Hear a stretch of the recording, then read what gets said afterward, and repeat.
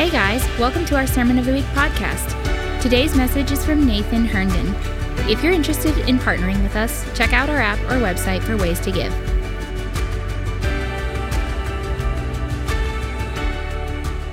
Good. Hey, so I got to tell you, yesterday morning, I was with my friend William Nichols, sitting right over here, and he and I had an appointment in the morning, right as the snowstorm started. And I was glad to see snow. I'm one of these guys, I wish there was 3 feet of it out there, honestly. It's been a while. But when you drive an old Toyota 4Runner, you want snow, right? So Will and I were actually in the 4Runner, and we were driving out in it. It just started. There was about an inch, maybe inch and a half on the road. We were in Hanover. I had to take Will back to his house and drop him off in Spring Grove. And the roads were getting pretty covered. We were on Mousetown Road. I don't know if you know Mousetown Road, but it's a windy, hilly, crazy Pennsylvania road. That is the opposite of 116. They both take you to the same places, but we were actually on the windy, hilly Mousetown Road right out here, and the conditions weren't great, but we were having fun driving in them. Do you know, like, kind of right over the valley here, when Mousetown Road, if you're coming from Hanover going towards the Spring Grove, there's a really kind of stiff turn. And you can hang a sharp right and go up to like Christ American Baptist Church. I forget the name of that road. Or you can kind of make this turn and kind of go down into Mangus Mills. You know what I'm talking about? Well, what we found is as we were driving down through that, we were doing fine, but many other cars were not. And what was happening is cars that were coming from Hanover going towards Spring Grove were taking the turn too fast, and they were crashing into the trees. Other cars were coming up from Spring Grove going towards Hanover, and they weren't making the hill, then they were sliding into the ditch. Other cars that were stopping at the stop sign on that other nameless road at CABC, they were trying to stop at the stop sign, but sliding into the other cars that were in the ditch and in the trees, and it was crazy. And so Will and I saw all this going. We maneuvered through it. We looked at all these people that were in ditches, looking terrified, spinning their wheels, and we just kind of blasted right through all of that. It was interesting to know that 80% of the vehicles that didn't make it were minivans. All right, I'm sorry to tell you this, but they were, and a lot of Hyundais. I don't know why, but it was Hyundais and minivans. All right, so all these, we get through that, and Will and I both look at each other, and we're like, we're not okay with driving past these people and doing nothing. Anybody? It's one mentality is, hey, we made it. Our responsibility is to take care of ourselves. Those people's responsibility is to take care of them. They can make their own calls. But Will and I couldn't go, so what we did is we turned in somebody's driveway, and we turned around, and we got right in the mess. And I tell you, it got messier and messier. It got so messy that I had to get in my vehicle. I had to park it way down the street because cars were flying everywhere. The cops weren't there. Will started jumping in crying ladies' vehicles and driving them out of ditches while I was playing the police, and I was waving down cars, and I was telling them, hey, we're going to set up a perimeter here. I don't know what that means, but I'm saying we're going to set up a perimeter here. I want you to put your flashers on. I want you to turn around this space, and we're going to go back that way. I'm like, let's move people, all right? So I am directing traffic. Will is driving other people's cars. People are on phones and stuff. And the weird thing is, I was dressed in all black with a black beanie. Will told me, you look like a burglar, all right? So I was like, okay. And then I was like, Will, you're one to talk. You look like a mix between one of the original disciples and a pirate, all right? So like both of us were here. We got the burglar, the pirate and stuff, and we have taken over the scene, and we're helping a whole lot of people. We got people out of ditches. I tell you what, you don't get a bigger heart than Will Nichols right over there, I tell you. He's helping. We got back in the vehicle, and we started talking about this. Number one, Google rerouted us, so we never would have been on that street had we not been following the wrong directions, all right? So can people give an amen to God being bigger than even Google, all right? Say, yep. The other thing is, we stopped, and we were starting to wonder, had we not been impacted, like when you see need and you love Jesus, it's time to stop, right? And so had we not stopped, we were just wondering, did we save lives today? What would have happened had we not been there? And I really believe, we were just talking about what God's doing in a generation. And man, do you see what's on Pastor Philip's life? What's in his heart for a generation? All the wonderful things that God's been doing at Providence. But I really believe that the season that we're in a season where it is our moment to begin to stop when we see need, not just to feel bad, not just to commiserate, not just to toss in our 2 cents from the fringes and from the margins of society, but it's our time to start getting right in the mess and start being there with all the crashes and all the carnage. This is what the church is called to do. It's what we must start doing more. We have to talk less, act more. We have to do something, and that is what God's called us to do in these days. I thought I'd get an amen out of that. I thought that was some good preaching. But anyway, I guess you didn't think. Here's what I'm saying. I just want to give you my wholehearted encouragement that as Generosity Sunday is coming up on the 21st, just in a few weeks, it is not our time to talk about what should happen in the world. It is our time to begin to partner with it, guys. Imagine if we don't do a Generosity Sunday and we don't raise zillions of dollars, speaking in faith here. What might happen if we don't?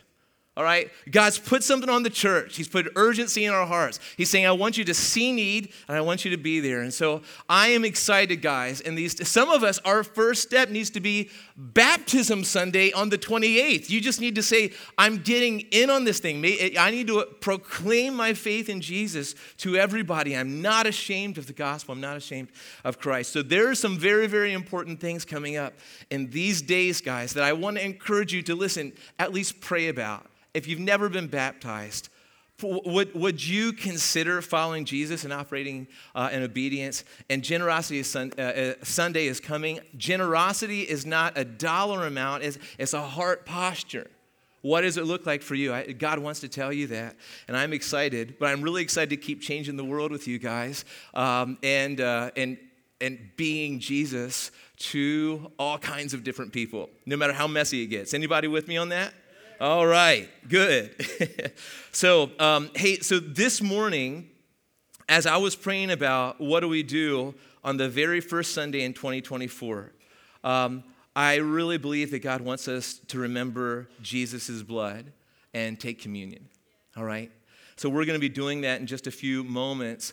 And I want to take advantage of this time to brag on Jesus and all that he's done, but also the significance of the blood of Jesus. I just want to take a few moments for us to say, hey, I'm going to grab onto that, and I want to fall more madly in love with Jesus because of his blood. I want to taste more the significance of the cross more this morning. And so I want us to open our Bibles here to a bunch of different places. We're going to look at the blood of Jesus, and I'm just going to fire out some truths that I hope that we just feast on this morning that's going to help us see what God is like and who he is. And here's the first thing before we take communion, we have to realize that Jesus is our Passover lamb. So significant, guys. Jesus is our Passover lamb. 1 Corinthians chapter 5, verse 7 says, For Christ, that's the Messiah, our Passover lamb has been sacrificed. All right, so if you go to the Old Testament and you read how when Israel was in bondage in Egypt and God set his people free, he did it by the sacrifice of a lamb over the doorpost and basically the archway, the entryway to Israel's homes. And whoever operated in faith and sacrificed the lamb and used the blood to put over their doorway, those people were passed over and no harm came to them. And that is actually how God freed them and released them from bondage. And what that was doing then, though, is that was pointing not to lambs, but the Lamb of God, slain for the sins of the whole world. And so the sacrifices in the Old Testament were not actually paying, they're pointing to the cross. When we celebrate this morning, Jesus isn't just one of the other sacrifices. He is the only sacrifice that actually counts. All other sacrifices since the world began were pointing to the one that is Jesus on the cross. And so we're declaring this morning, Jesus, we recognize that you are our Passover lamb. You are the one actually releasing us from bondage. You are the one saying no harm can come. This one is mine, all right? The Passover lamb. We're going to talk more about this in the days to come.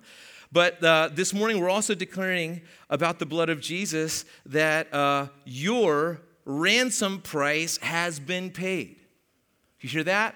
You have a price. There's a price on your life. And it's not a price that can be bought with silver or gold. It's a much more precious price has to be paid for you. You're very valuable. 1 Peter chapter 1, 18 and 19 says, you were ransomed. This is speaking to believers here. This is speaking to people who put their faith in Jesus. You were ransomed from the futile ways inherited from your forefathers, not with perishable things such as silver or gold. All right, you hear that? You're way more valuable than that. But here's what you were ransomed with. Here's what you were purchased with. But with the precious blood of Christ, like that of a lamb without blemish or spot.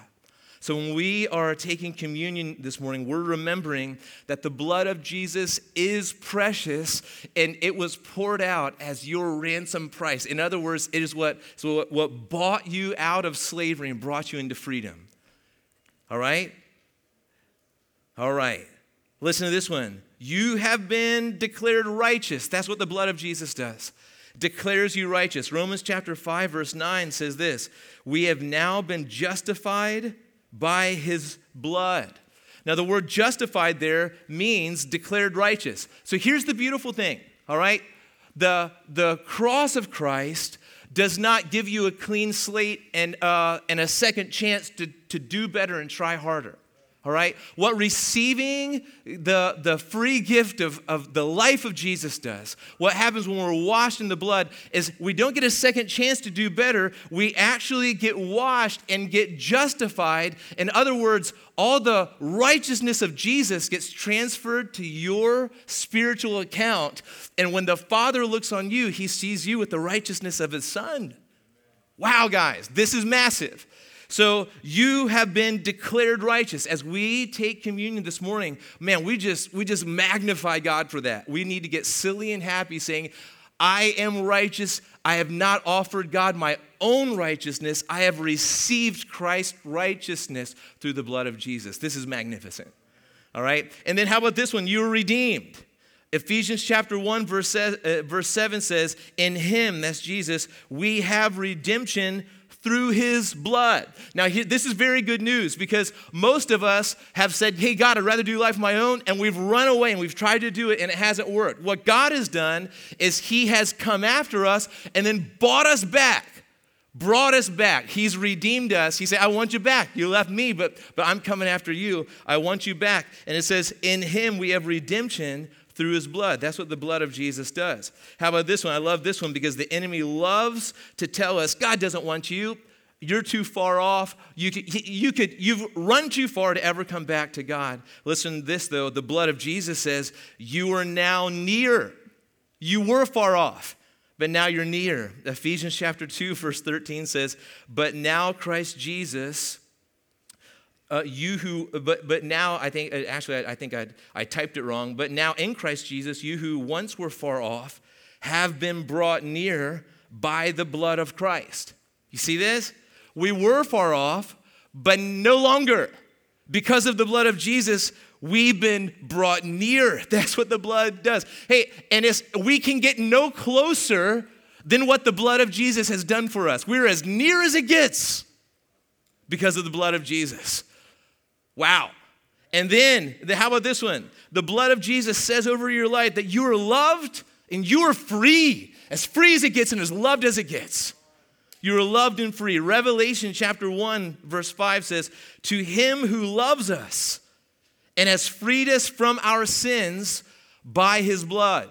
You are loved. That's why God poured out his blood. And you are free. That's what God's blood did for you. All right, you are loved and free, as loved as it gets, As free as it gets, just when you're a good boy and you help people that are crashed on the road, God doesn't love you more. All right, when you're a bad boy and you don't help people on the road, God doesn't love you less. Come on, guys. You are just loved and loved and loved because of the blood, and as free as it gets in God. And how about this one then, that you have peace with God?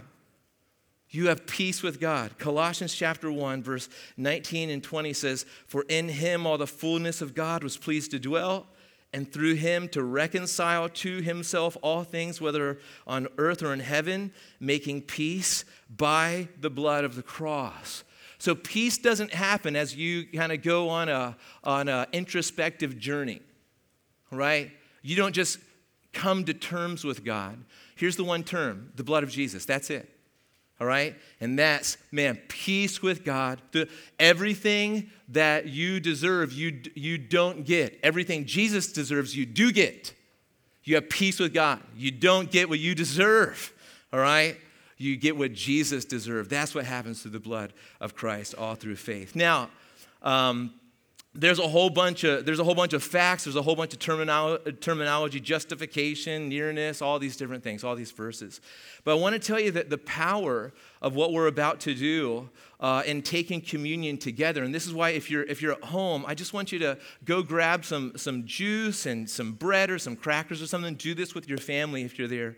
But it's so important that we do communion not only on our own sometimes, but together as much as possible, because here's a testimony. Here's the kind of thing that can happen. I don't know if you guys have ever heard of the Moravians. But the Moravians were a ragtag group of people from different denominational backgrounds. They were actually fleeing.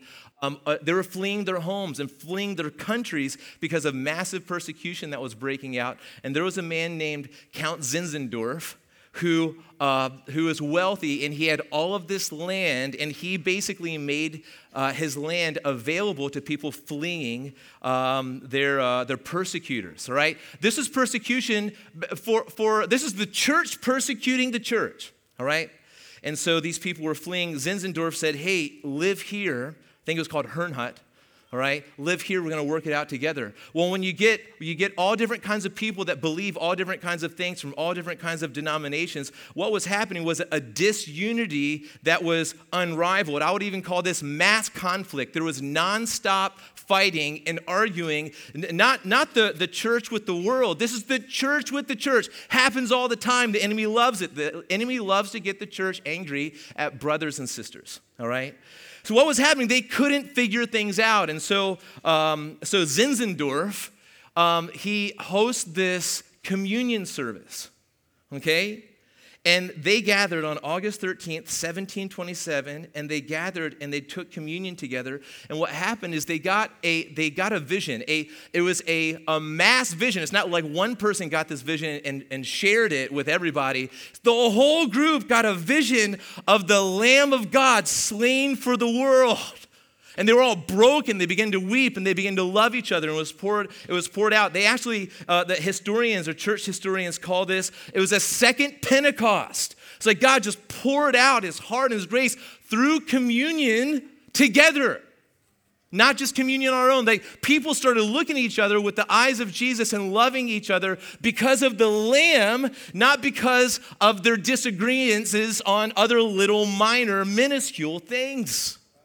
All right? And so there was one poet among this group that was at the service, and he tried to capture this with some poetry here. This is from 1727, so I'm going to do my best to read it. Very Shakespearean-like, but just deal with me. But listen to this. This was a poem that came out of the second Pentecost with the Moravians because of there was no sound systems, there was no electricity. It was just communion, looking at the blood of Jesus and the body of Jesus. The gospel, friends. The gospel. All right? And so this poet said it this way. He says, "They walked with God in peace and love, but failed with one another. While sternly for the faith they strove, brother fell out with brother. But he in whom they put their trust, who knew their frames that they were dust, pitied and healed their weakness.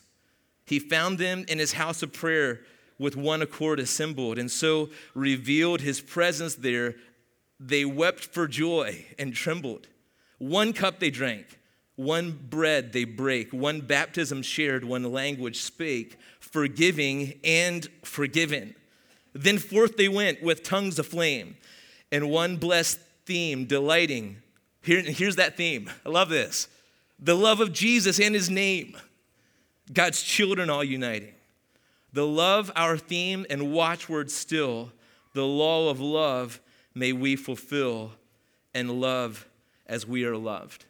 So guys, I want to tell you this. What happened because of a communion service and people getting over petty differences because of the gospel of Jesus, what happened then was a 100-year prayer movement that prayer and worship did not stop for 100 years straight. And then the Moravians were raising up their children. Like, talk about a generation. They're raising up their children just to go to the nations.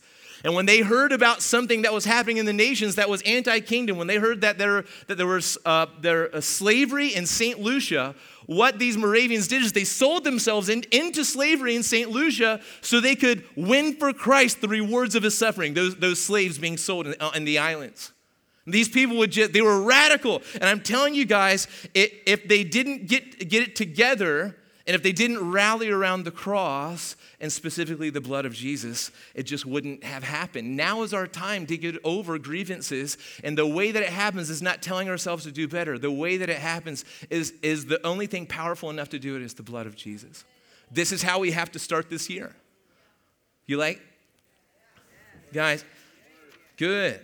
So this morning, I want to, Caleb, I'm glad you're here because you're, but this morning, guys, I want what I'm asking for is that the Holy Spirit would just blow on our hearts again and revive us and wake us up and that we would be woken up to the blood of Jesus. Do you know there was one time that you were darkness, Christian, but now you're light in the Lord? You've always been loved, but it's one thing to love someone outside of your family. You were outside looking in, still loved, but outside looking in. Now you're adopted and you belong. You're close to your Father. Like, this is what? And here's the beautiful thing. You did not deserve it. This does not show your what you deserve. This shows the grace and the mercy and the magnificence of God here. And so this morning, I don't know where the elements are, but we're going to need them because I'm about to call you to the table. This is going to be a problem, if we don't have elements here. So I'm going to give some guys some time here, but I've been trying to talk a lot. I've been done for 20 minutes, honestly. I'm waiting for the elements here to come in here, but they're not. So here's what I want you to do while we're waiting for these elements to come in. I want to tell you that this is not actual blood. It's not actual wine. We've got little crackers and grape juice. But what it signifies is what we just talked about here this morning. It signifies the blood of Jesus and the body of Jesus. Do you know in 1 Corinthians chapter 11, verse 23, it says, this is Paul, he says, "For I received from the Lord what I also delivered to you, that the Lord Jesus on the night when he was betrayed took bread. And when he had given thanks, he broke it and said, 'This is my body, which is for you. Do this in remembrance of me.' And in the same way also he took the cup after supper, saying, 'This cup is the new covenant in my blood. Do this as often as you drink it in remembrance of me. For as often as you eat this bread and drink the cup, you proclaim the Lord's death until he comes.'"